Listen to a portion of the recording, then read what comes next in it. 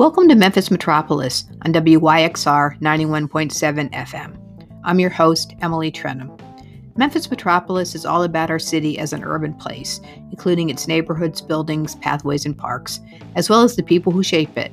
Join us each week as community leaders and commentators talk with me about our shared built environment.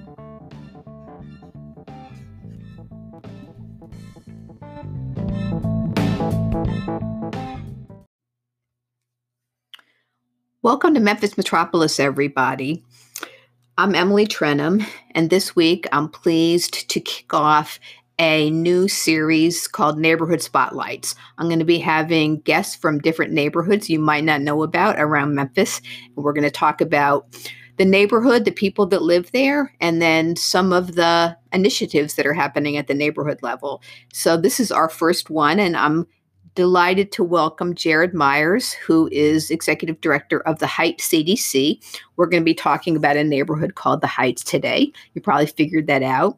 And then in the second half of the show, Ray Brown, who's a local urban designer and a regular commentator, will be joining me for a discussion. So welcome, Jared. Thanks so much for having me, Emily. Excited to be a part of the conversation today and share about my neighborhood, where I live, and the work we're doing.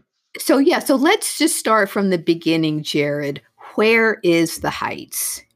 So the Heights neighborhoods, there's multiple, right? And then we've kind of looped them together as one area of Memphis north of Summer Avenue. And that includes Highland Heights, which most people may be familiar with, the name Mitchell Heights, Graham Heights, and Brinkley Heights. So they're geographically located north of Summer Avenue, kind of in the heart of the city, north of Binghamton, just west of Berkeley, and very adjacent to Nutbush and other areas. So very loosely defined areas, neighborhood boundaries for us.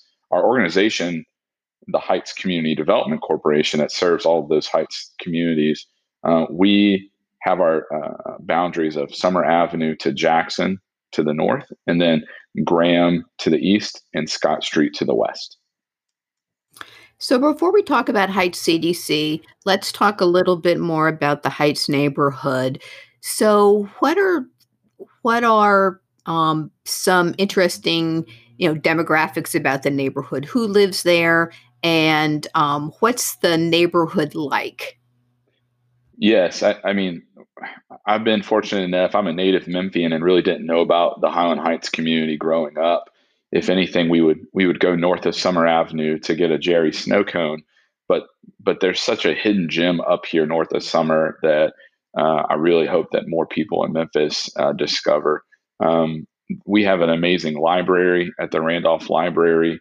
Our local schools are Kingsbury, Treadwell. We have a collegiate school in Memphis. It's also in our area. And then Grahamwood, which is a great optional school program that's on the southeast of our area down here. My neighbors are very diverse in ethnicity and race. We have an amazing new population of new neighbors that have moved into the community in the last decade, from Latin American countries, from the Middle East, from Africa, just all over, which makes a great melting pot. We definitely are one of the most diverse neighborhoods in Memphis because of that, and that comes with a lot of great things. We have incredible food along Summer Avenue. Everyone loves the taco trucks and the diverse food that we have around there. So that's a really positive thing. If you get a little bit deeper into the neighborhood along Macon, there's some other great taco trucks and things like that. And a Panderia, which is really great, a Mexican bakery that has some of the best stuff in Memphis. So I think that's part of it. I mean, you would say probably if you looked at the demographics, our community, 30% would probably be Latino. And then you have around 50% to 60% African American. And then we have the remainder being a mixture of white, Caucasian, and then other ethnic groups. Well, I've spent time in the Heights, and I do associate it with really great food, not only along Summer, but as you said, there's a Honduran restaurant there that I've been to, the Panaderia I have been to many times. and really an interesting enclave of all different kinds of food. So, Jared, your organization works in the Heights, and you're a community development corporation, I know, working on a variety of revitalization activities. So, tell us about the Heights CDC, how it got started, and then what your mission is, and then what some of your fundamental programs are, I guess. Yes, absolutely. I've been with the Heights Community Development Corporation for about 6 years now, and we had some help getting started from our neighbors to the south in Binghamton, the Binghamton Development Corporation, where Robert Montague was the director at the time, and now Noah Gray, who's a great friend and just a peer in the work. And because of help from BDC, the Binghamton Development Corporation, we were able to build our capacity as a smaller community development corporation to the north. And we can't, we would not be where we are today as an organization without their support and help. So our focus is on housing, and building relationships is really at the core of what we do. So even though we are rehabbing blighted properties in our neighborhood, which there are many blighted properties, over 1,100, our focus is really about people as well, and building those relationships with our neighbors, because I think housing is important. But if families aren't given opportunity towards home ownership, which is something we focus on and work on as well, partnering with Fraser CDC and United Housing, some other great organizations, that's important to us. So the way that we approach the work, in a holistic way, we have three H's that kind of encapsulate what we do. H being housing, one of them, where we buy and rehab blighted properties using grant funds from the city and state, and then also just gifts from the community, people who feel called to see Memphis look a lot different, see the Heights look different with our housing. And then once we rehab those houses, we rent them for affordable housing for families in our neighborhood. And the other H is hope. So bringing hope to the community through relationship building and finding ways that we can support our leaders that are already here in the neighborhood. And then the last one is the H is holistic community development. And what that looks like is improving spaces in our neighborhood, like green spaces, parks, libraries, schools, places where we've seen disinvestment over the years, and finding ways for residents to be the leaders in reinvesting in the neighborhood. Well, and I want to talk a little bit about a big green space initiative you have in a minute. But first of all, tell me a little bit about how your neighborhood has and the people that live there have been impacted by COVID. Yes, this has really been a tough year for our neighbors in regards to being able to keep and maintain employment. That's been a big issue. Also, that leads into not being able to pay utility and rent. So early on, we started a COVID relief fund, again, taking some lead from BDC, who also started a neighborhood fund, so neighbors could help each other out. That's always a hard part too. Is like you see that maybe a family is struggling, but you may not know them really well. Opportunity for neighbors to help each other, and then also for resources to be put into the community to help alleviate the burden of utility costs and rent right now. So we've also partnered with MIFA as well. When our funds were depleted by August, that's been an issue, like, is to be able to find other resources that are out there. Our residents are so neighbors resilient. I think that's been the beauty of all this, is like we've seen resiliency in people who have come together and helped neighbors out, and also just finding ways to have a positive outlook on what's happening, as tough as that can be sometimes. So one of the residents suggested doing a yard of the month, right? So let's put some signs up and give out Lowe's gift cards to a few families who have maintained their yards and have some pride in their community. And then we've also started doing, because of COVID, it's been really hard because we're not meeting our neighborhood loves block parties and loves getting together. Well, we can't really do that. So we've been doing a neighborhood newsletter, and we mail that out to around 4,000 households in our area every other month. And so we've been thankful to the Community Foundation of Memphis for helping us with that and being able to provide that. So there's a way we can communicate. That newsletter is in English and Spanish. But so we've had to adapt as an organization, but our neighborhood has adapted as well to try to help each other out. Well, last week I had Webb Brewer and another attorney named Constance Brown talk about Neighborhood Preservation Inc.'s a program they're leading up that is helping to prevent evictions, and they negotiate between a tenant and a landlord for reduced rent. One of the things that impressed me favorably about that was that it helps landlords as well as tenants, because there are a lot of small landlords, but that kind of raises the question. I mean, you're a landlord. That's right. And so how has, and of course nonprofits also have to pay the light bill and pay the phone bill. And it's not all about charity, especially in the community development world, where you're really running a nonprofit real estate organization. So how has that impacted you? Have your tenants been able to continue paying rent, and has it affected the organization negatively? I know you're not in a position to want to put people out, but like I said, you still need to sustain the Heights CDC. Yes, I mean we definitely have had trouble with some tenants who have not been able to make. And the thing that sets us apart from other developers is that we have stronger relationships with our tenants. So we can ask them questions about how their employment's going, and from there be able to tell, are they doing all right, and if they're going to be late or if they need help with utility, for them to let us know. There's not that burden of shame there.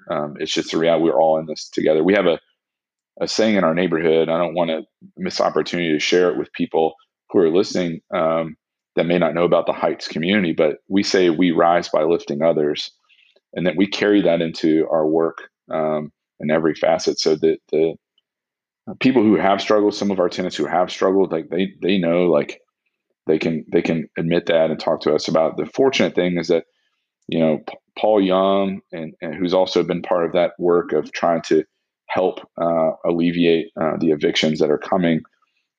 Others are doing a lot of work to bring resources. So the Heights CDC has been able to receive some of those resources to offset the loss that we've had. Community Lift has also done that as well, and has offered up for CDC specifically, who have tenants who have not been able to make payments, to make sure that we're whole at the end of the year. So if you're just joining us, you're listening to Memphis Metropolis on WYXR 91.7 FM. And I'm talking to Jared Myers, who's the executive director of the Heights CDC. And we're doing our first neighborhood spotlight on the Heights neighborhood.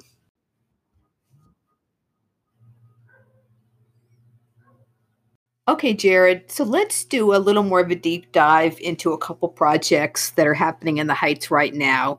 And the first one I want to start with is the Heights Line project, which is near and dear to my heart, having spent some time over there. So tell us about what the Heights Line is, a little bit of the history, and then what's happening on that now, because it's a pretty good-sized project. Yes, the Heights Line project is a resident-led project where we have reimagined the use of National Street. National Street used to be a dividing line of our neighborhood, where it was redlined on the west side of National. African Americans could buy houses, but they could not on the east side. And we have also, looked into the history of the streetcar network in Memphis, where the streetcars ran down National Street out to the Raleigh Springs Mall back in the 1920s. And we have really just worked as a community to reimagine what it would look like for our community to have a linear park that would connect an anchor in our community, the intersection at National and Summer, connect our community with a linear park to the Wolf River Greenway and the Shelby Farms Green Line. This is a 2.1 mile project that would expand the median from 15 feet to 35 feet and give a 12-foot mixed-use path down the middle of the median, creating this linear park with a lot of amenities along the way. So the project is currently under review at City Engineering. So we have completed 100% of our construction documents. We are thankful for that in our partnership with our architect, Alta Planning and Design. A good friend, Daniel Ashworth, who no longer lives in Memphis, was a big part of this project from its inception. And we, through the planning process, we also did a demonstration project for a month where we were able to create a heights line for one block of National Street. And that was a lot of fun for us. It gave the neighborhood an opportunity to test out some ideas and to really just see if this is something that our neighborhood would embrace. And then we had so much success with that we started to move forward. And now we're in this space now of getting the approval from the city to implement and working on getting the city and county to buy in, right, for them to have a stake in the game so that we can build this project out. It's going to cost around $7 million. Our organization has already raised $1 million in pre-development costs. So now we're going to the city and the county to ask for capital improvement dollars for this project for our neighborhood. So one of the things I've observed about National, and I know this isn't news to you, is that cars really drive fast on it. And that seems to be a barrier to, potentially, feeling comfortable on the park and also sort of activating some of the commercial buildings that are along there. Are there any opportunities to slow the traffic down as part of this plan? Yes, absolutely. And unfortunately, Memphis has seen a high rise in traffic violence. And I think I use that term as something I learned this year, traffic violence of pedestrians being injured by vehicles. And October of this year is Pedestrian Awareness Month. And our bike ped coordinator at the city, Nick Euler, has done a really good job in trying to help bring awareness to traffic violence. And National Street and the Heights Line project is a project that is geared towards safety. When we did the demonstration project, we noticed a reduction of 15 miles per hour in vehicles that were traveling around the demonstration of that block that we were able to narrow. So absolutely, that's a big part of the project as well, is it makes it safer for students who live on the west side of National to go to school at Treadwell, that there are over 190 students that have to walk across this 92-foot wide street. And I think that we are doing our best to make our streets safer all around, not just National Street, but Summer Avenue, Highland, Macon, the main thoroughfares where people in our community are walking or riding their bikes. Well, one of the things I think is very cool about the Heights Line, and you sort of alluded to this, in the sort of transportation arena, certainly the active transportation arena, meaning, facilities for non-car transportation, there's a big premium placed on connectivity. And what that means really is just at different segments, whether they're, bike lanes and sidewalks or greenways, they connect up so you can, travel safely a longer distance using these alternative transportation routes. And one of the cool things about the Heights Line, which you mentioned, is that not only will it connect to the Wolf River Greenway on the north, but it also connects up to Broad Avenue, which leads to the Hamp Line, and then to Shelby Farms Greenway. So it becomes really part of a network for people, for recreation, but also for people that are traveling to work. Yes, Emily, that's a really good point, because we have really early on to get approval for this project to be incorporated into the Mid-South Green Print was an early on goal of ours. because we know that many people drive past the Heights neighborhoods and they never knew they passed us. And we are in between two heavily automotive commercial corridors of Summer and Jackson, and we just needed a connector. And that connectivity and walkability are huge benefits. But there's an economic benefit, and there's also the health benefit. I mean, we're going to be planting 280 trees. And during this time of COVID, um, the pre-existing conditions that plague our neighborhood can be addressed with access to a green space, or for people to be able to get outside and walk and to recreate and to ride their bikes and to take their families out. I think that is the selling factor for us when we're going to raise the support for this project, is that it will create jobs, and it will also address health issues that we're having, so that, when we have these pre-existing conditions come up, that when you have a pandemic, those are the things that are really hurting our neighborhood. So I think that we know that this is a healthy project, it's a street safe project, and it's an economic project. I mean, it will increase values of properties in our community. And part of that too is the Heights line has really taught us a lot about gentrification and displacement, right? Green space projects and in general, like they have a tendency to have this stigma about them where they could displace people. Well, we've really been focusing on banking land and securing affordability for our neighborhood, so that when the Heights line is successful, we don't displace our residents that are here.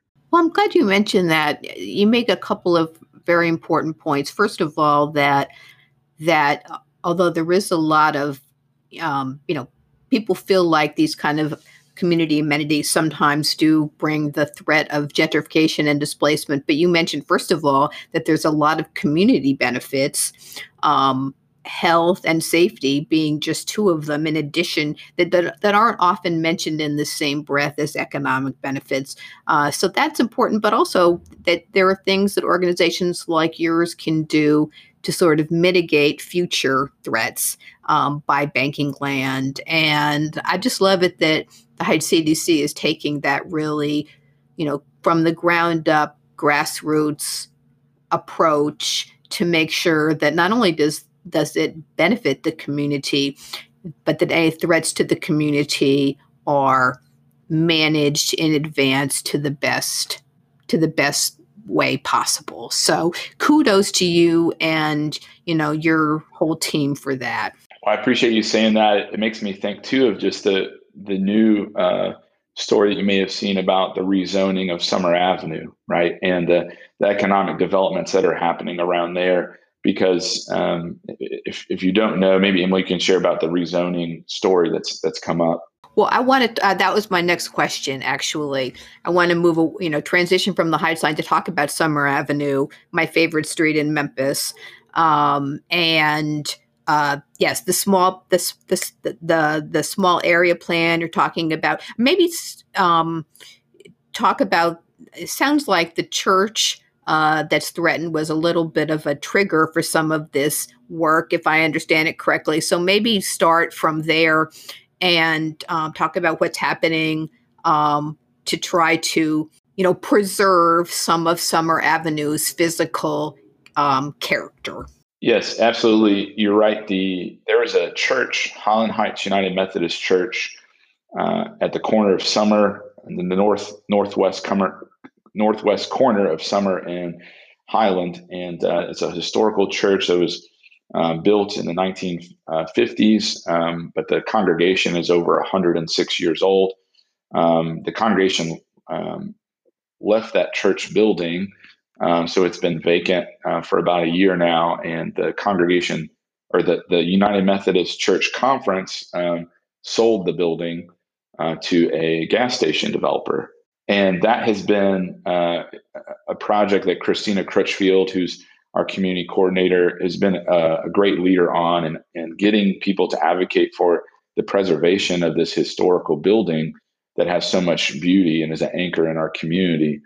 And it has been a place where people have come to get assistance with food and clothing and spiritual and mental health. There have been And it's been definitely been felt there at that corner, that void. So when the developer who purchased the building made it known that he was going to build a gas station, and our neighborhood, advocated, that wouldn't happen. Chase Carlisle from City Council came and put in a moratorium with the Memphis City Council to not allow the demolition of this historical building, which we're really thankful that he chose to do that. And then it kind of, it started this ball moving, right, of people talking about the importance of Summer Avenue and what are we going to do? Like, we can't neglect this great asset of a street in our city that has so much historical relevance. It's a state highway. But over the years, it's been neglected from policy and zoning, where we have a lot of predatory lenders on the street. We have a lot of pawn shops and car dealerships and ammunition and gun sales.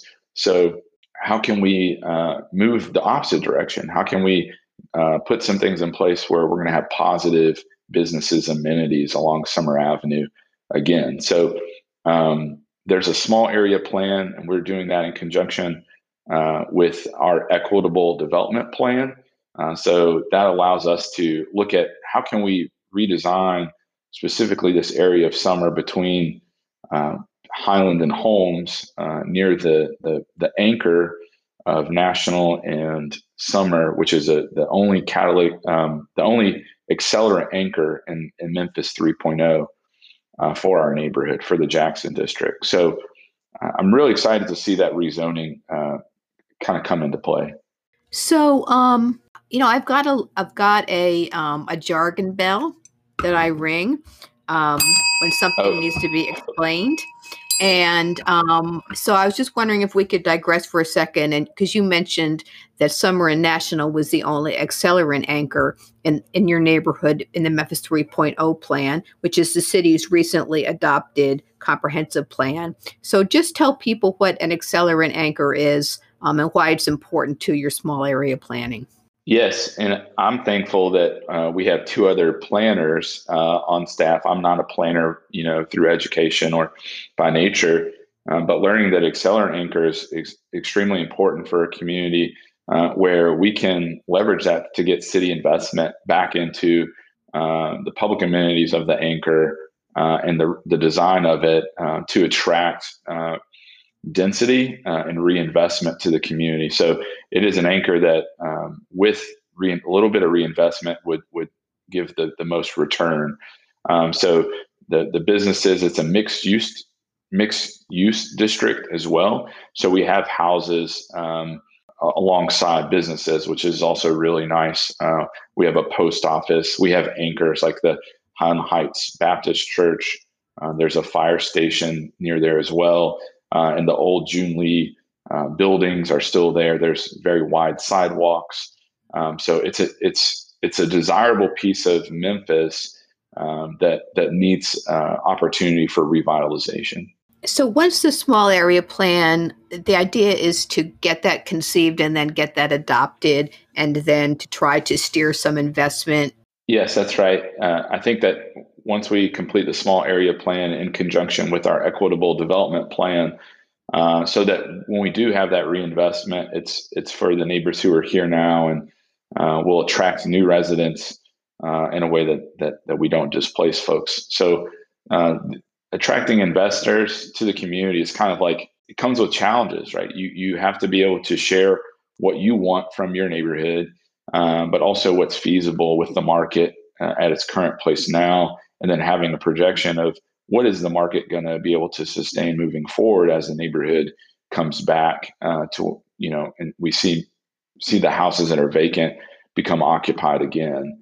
And I think that's where it's important to have community voice. It's important to have a plan in place so that investors aren't always the ones who get to determine the identity and the feel of the neighborhood, but it can be determined by the people who live there, and also some of the businesses that have remained on Summer Avenue. We have a great Summer Avenue Merchants Association with many longtime businesses that have really struggled through COVID. So I think that's part of the plan as well, is like to make sure that we don't lose those that have had to close temporarily, like Bryant's Breakfast or others, for them to be able to come back and to make Summer Avenue for us to be able to keep that feeling of the street.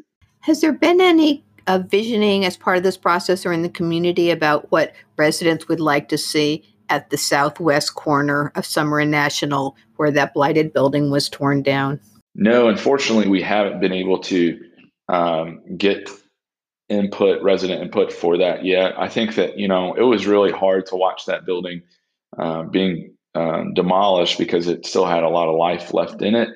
And we don't necessarily have a input. I think something along the lines of a mixed use building where there's, a loft apartments at the top with retail mixed use at the bottom would make the most sense. That falls in line with Memphis 3.0 and falls in line with, I think what our residents want to see is just reinvested buildings at that corner. I'm happy to hear you say that because I also was unhappy when that building was torn down. And, there's a tension between, community members' desire to have blighted structures eliminated, which I totally understand. That building was, boarded up and dilapidated for years, if not decades. But it also had a lot of character. It was pulled up to the street. And I was disappointed. I understood why it was torn down, but I was disappointed. Yeah, and that's an unfortunate thing about the work we do is that there is this tension of people who want to preserve the history and those who just don't want to look at the eyesore anymore. They feel that it's unsafe. The hard part too is that there needs to be an education around when you do tear those buildings down, they cannot be built back the same way. And that's what's really difficult is that we will not be able to build a building that's right up to the street again, right? Because of code and the MPO. So that's hard for us to accept. But there are some things that we can do maybe with landscaping and a great architect or designer who can help us with that. So there are a lot of positive things that have happened this year, as much as it's been tough with Summer Avenue. With the church being sold, but this rezoning, the small area plan, the equitable development plan, are some positives that we take away from this year and look forward to next year. Another one is My City Rides, which is a nonprofit that does scooters in the city. They train people on how to ride scooters safely, and they have a great model for transportation, and we're excited to see them invest in Summer Avenue and kind of plant their heels in the ground over here too. Yeah, that's a wonderful organization. I'd love to have them on Memphis Metropolis at some point because transportation obviously is one of the subjects that I like to talk to people about. So Jared, this has been great. It's a great discussion. I love what you're doing in the Heights. So I've been talking to Jared Myers, who's the executive director of the Heights CDC.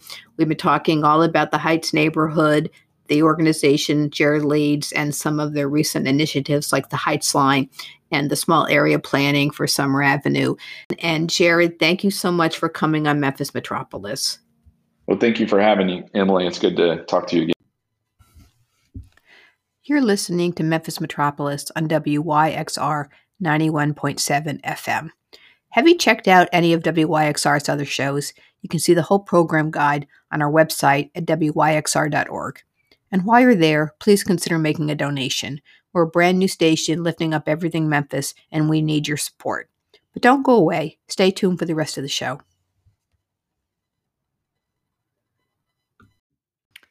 Welcome back, everybody. This is Emily Trenum. You're listening to Memphis Metropolis on WYXR 91.7 FM. And I'm joined by Ray Brown, who's an urban designer here in Memphis, the interim director of the Downtown Memphis Commission, and one of our regular commentators. So welcome back, Ray. Thanks, Emily. It's good to be here. So, Ray, earlier in the show, I had on Jared Myers from the Heights. I'm starting a new series of neighborhood spotlights. And of course, I'm very familiar with Jared and his work, so it seemed like a great place to start. It's just an interesting neighborhood. And as he mentioned, demographically very diverse, people from a lot of different countries, great, great international restaurants. But I just wanted to talk a little bit about we talked about sort of two separate initiatives that are really joined.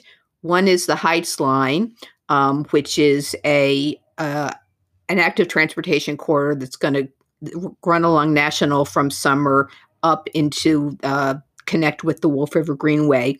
And then at Summer, they're doing a small area plan, just sort of get a little more control over that area. So let's talk about that first. The Heights Line is, I think, a wonderful project. I love that it picks up on the history of this. Used to be the streetcar. I'm a sucker for that kind of story from the past, when we had streetcars. But I was impressed that they have a holistic approach to it, really looking at all the different benefits, economic, health, safety, but also that they're thinking about the future, what it's going to be like when it's done, and trying to, if there are any threats of gentrification or displacement, kind of trying to get ahead of it and think about how residents can really benefit from it. So what are your thoughts on that?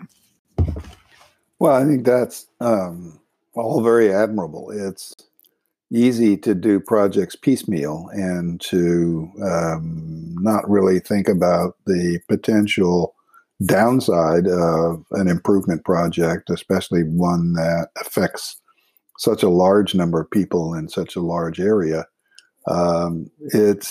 Neighborhoods are tricky, and what benefits one person might be a problem for someone else. For example, if you do a big public improvement project like the Heights Line, and it's a huge success, and people begin to want to move to the area to take advantage of that improvement, property taxes, prices go up, property taxes go up, and people who can no longer afford to pay those property taxes may be forced out of their homes.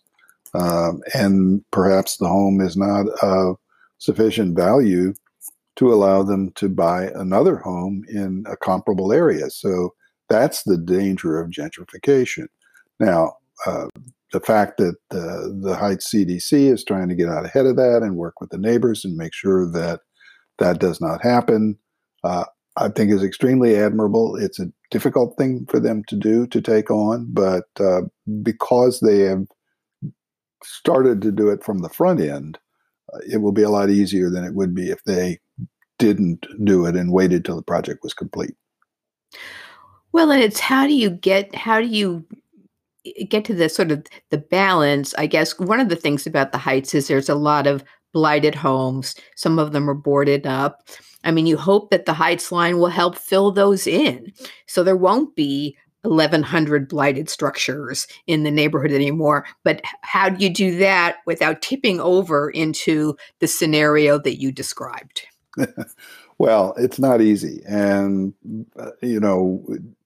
that also opens up a whole different topic that Memphis struggles with, which is the number of absentee owners of those vacant and boarded up houses that we have here in Memphis, that we suffer from here in Memphis. People who may own a house who live in one case I just heard about the other day, Japan. So it's difficult to, that's a whole separate subject, but it's tied into the notion of improving an area, whether it's a park or a street or whatever it is, in a neighborhood that begins to generate desire for folks to move into that neighborhood. But then you've got to figure how you're going to get that property out of the hands of somebody who may not want to give it up.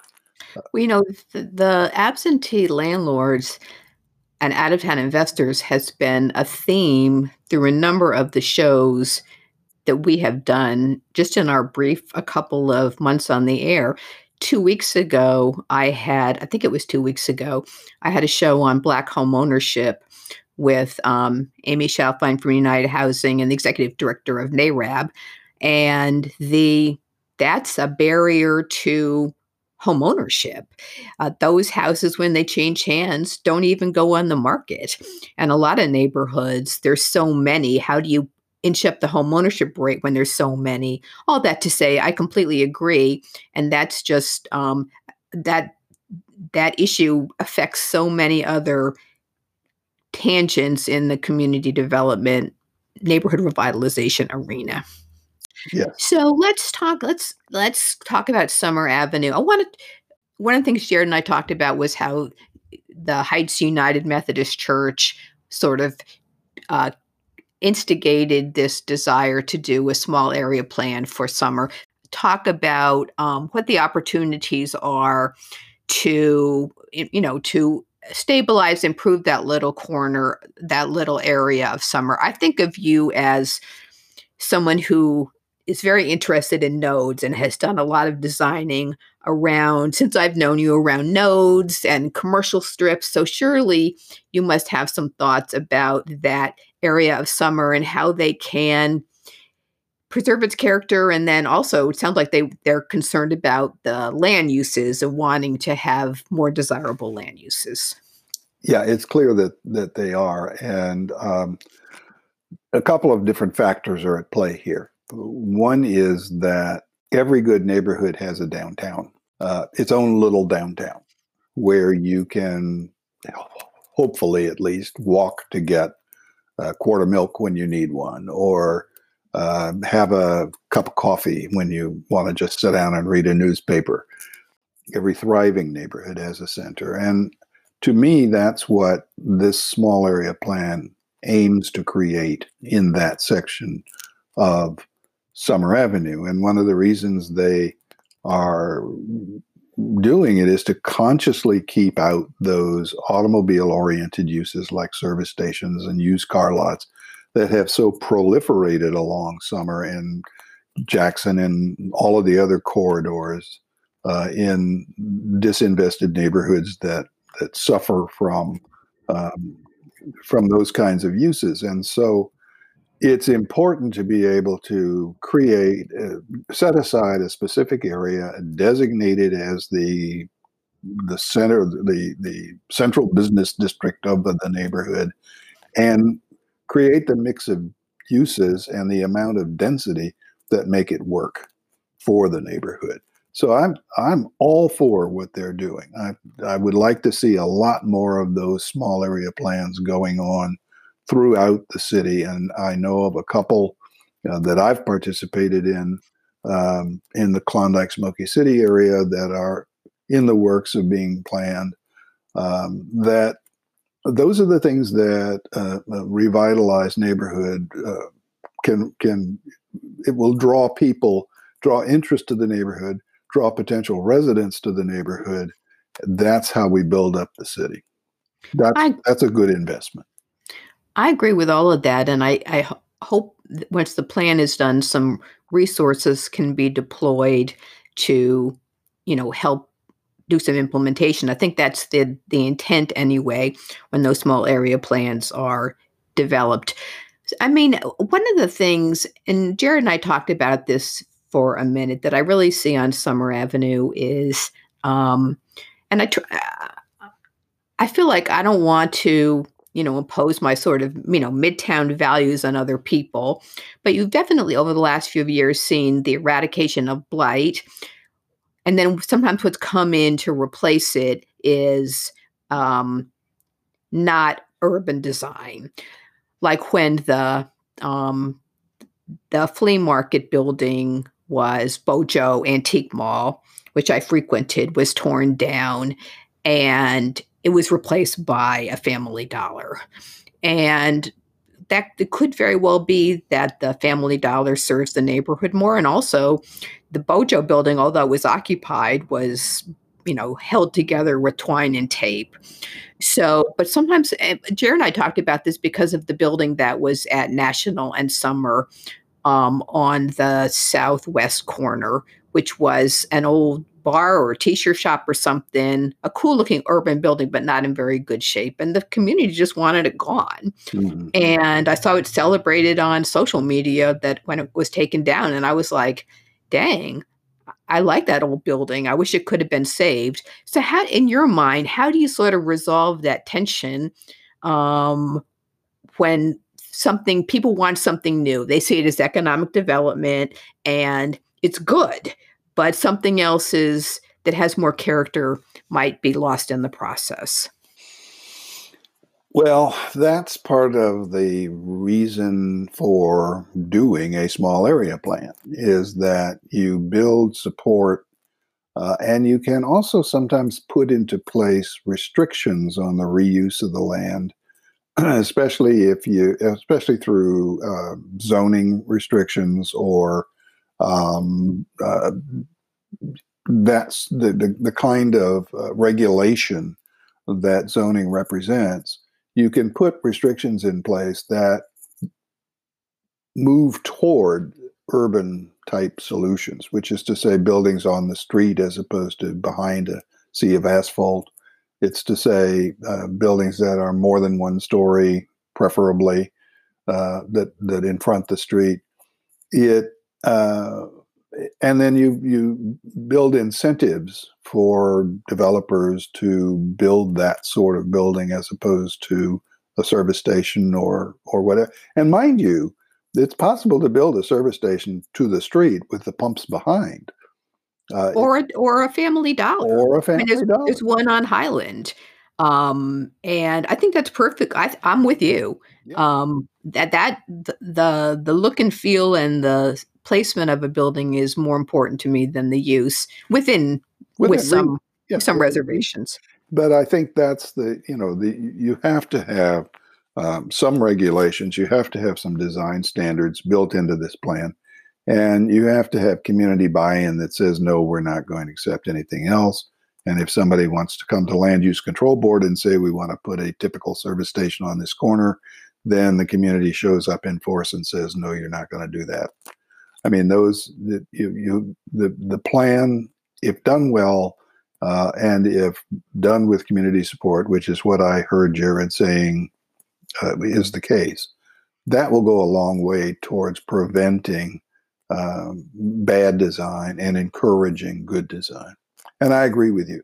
It's less of, as long as the building has a reasonable amount of character, and as long as the building doesn't have a big blank wall on the sidewalk, but has windows and storefront displays, it's less important what the specific design is and more important how it impacts the space around it and how it impacts the people who walk by it.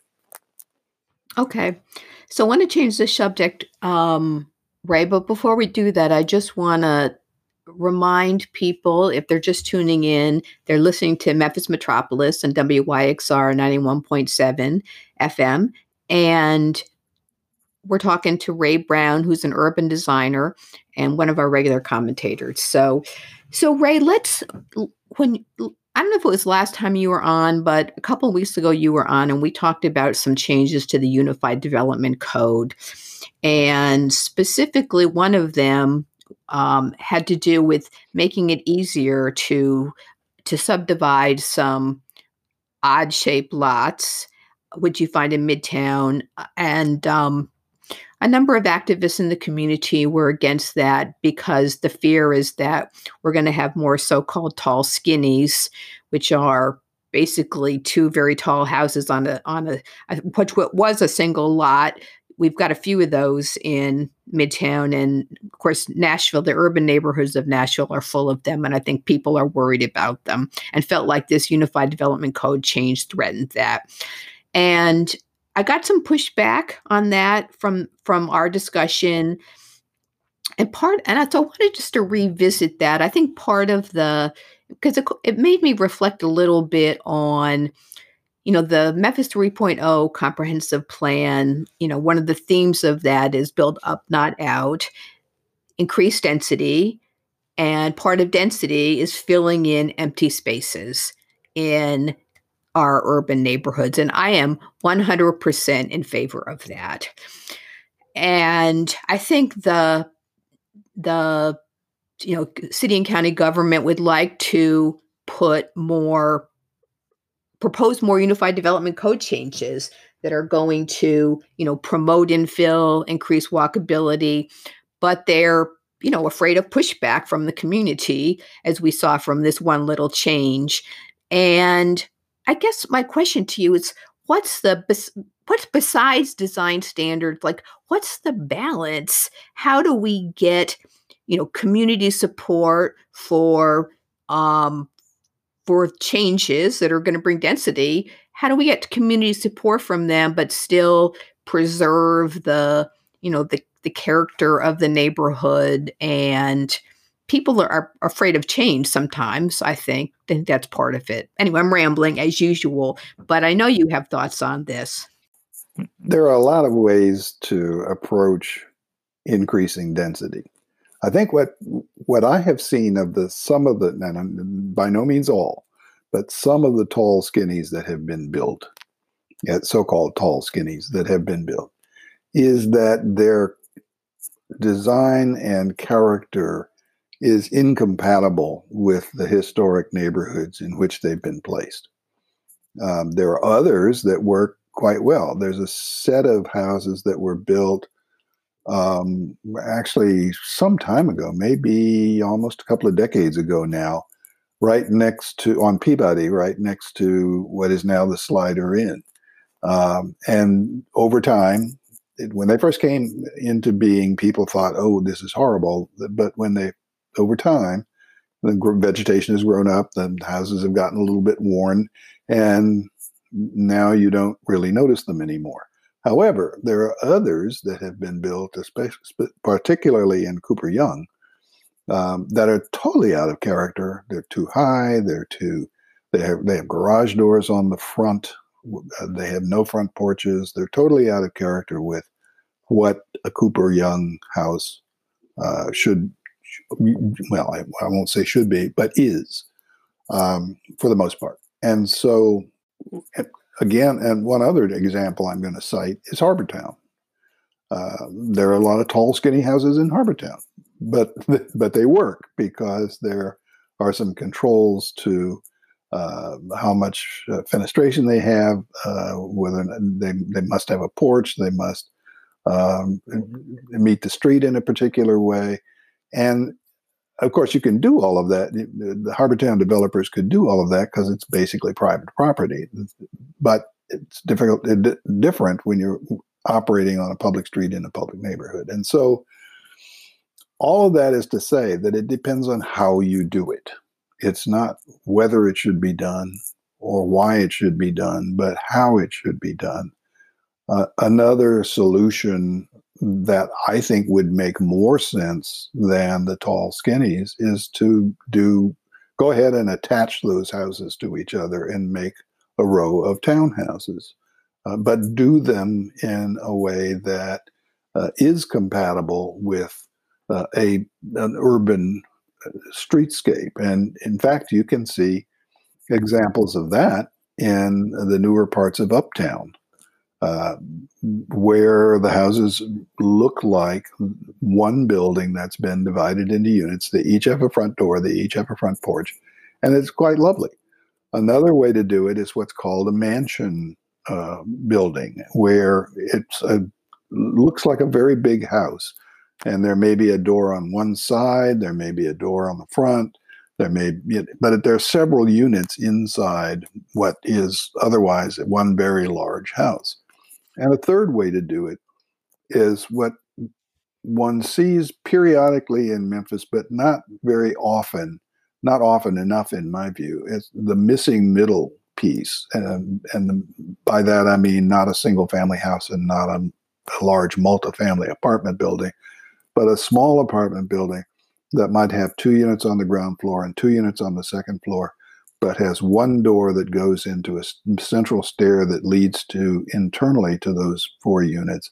And the outside, again, looks more or less like a large house, a large single family house. You see a lot of those in Midtown.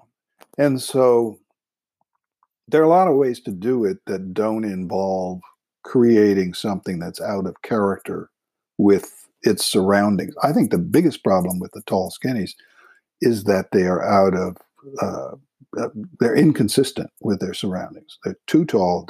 They don't treat their fronts in an urban way, and they just seem to stand out to people who are concerned about the overall appearance of the neighborhood, which they should be. Well, I agree with you. It just doesn't seem like Memphis is a city that where architectural standards are going to be accepted. I think all of the design solutions you have proposed are excellent. But certainly in terms of Cooper Young, it was a struggle to get the community to build consensus around a landmarks district. And just as like I said, doesn't seem like for economic and just cultural reasons that there would be design requirements attached to these places. I mean, I'm just not seeing us going there as much as I would like to see that. That's my only hesitation. Well, what about getting the community? Well, let me stop you for a minute. Okay. There are conversations going on in the community, and they're early, and I really haven't been part of it, so I can't comment too specifically. But I know that there are conversations going on that would lead to design guidelines for fairly sizable areas of the city, and it's in its infancy. That movement is in its infancy, but it is going on. And so I would say not never, but I would say that it takes time to build consensus around the idea of design guidelines. And I'm saying guidelines, not standards, because standards are law, guidelines are suggestions, but they can be coupled, guidelines can be coupled with incentives to make it useful for a developer to follow them. That's great news that that's on the table. And I do feel like if there were design guidelines, that some of these, other proposed future changes to the Unified Development Code might potentially be a little more palatable to community members if they knew there was other protections in the system for them. So that's interesting. Well, unfortunately, we've run out of time. I had a lot of other things I wanted to talk to you about, so you'll have to come back. I did want to just end briefly to acknowledge the death of Marty Gorman, who's a very well-known local architect who passed away this week, known for his partnership with Walk Jones and Francis Ma, and was really a leader in the architectural world for many years. I know him from volunteering at Memphis Heritage, and also he collaborated on a book that I loved several years ago, which was a survey of modern public buildings. And Memphis is, I feel like we love the old stuff, and there's not as much of an appreciation of the modern architecture. That's changing, but that was really his era. And so just was a loss to the community. Felt like we've lost several people lately. And anything you want to add to that? I just really very briefly summarized, his career. Didn't do it justice at all.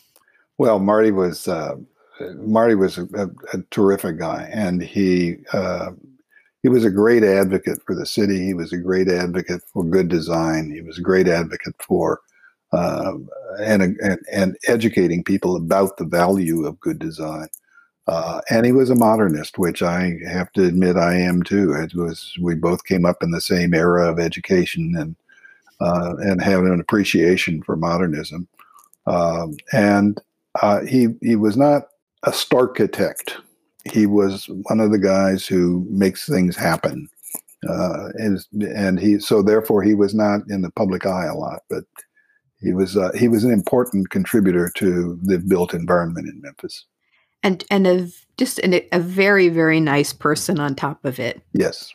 I've been talking to Ray Brown, who's an urban designer, and we ran out of time to talk about the Highland Heights United Methodist Church and the issue of churches in general, which is a big one I want to revisit. So thank you, Ray, and I will look forward to talking to you again soon. Thank you, Emily.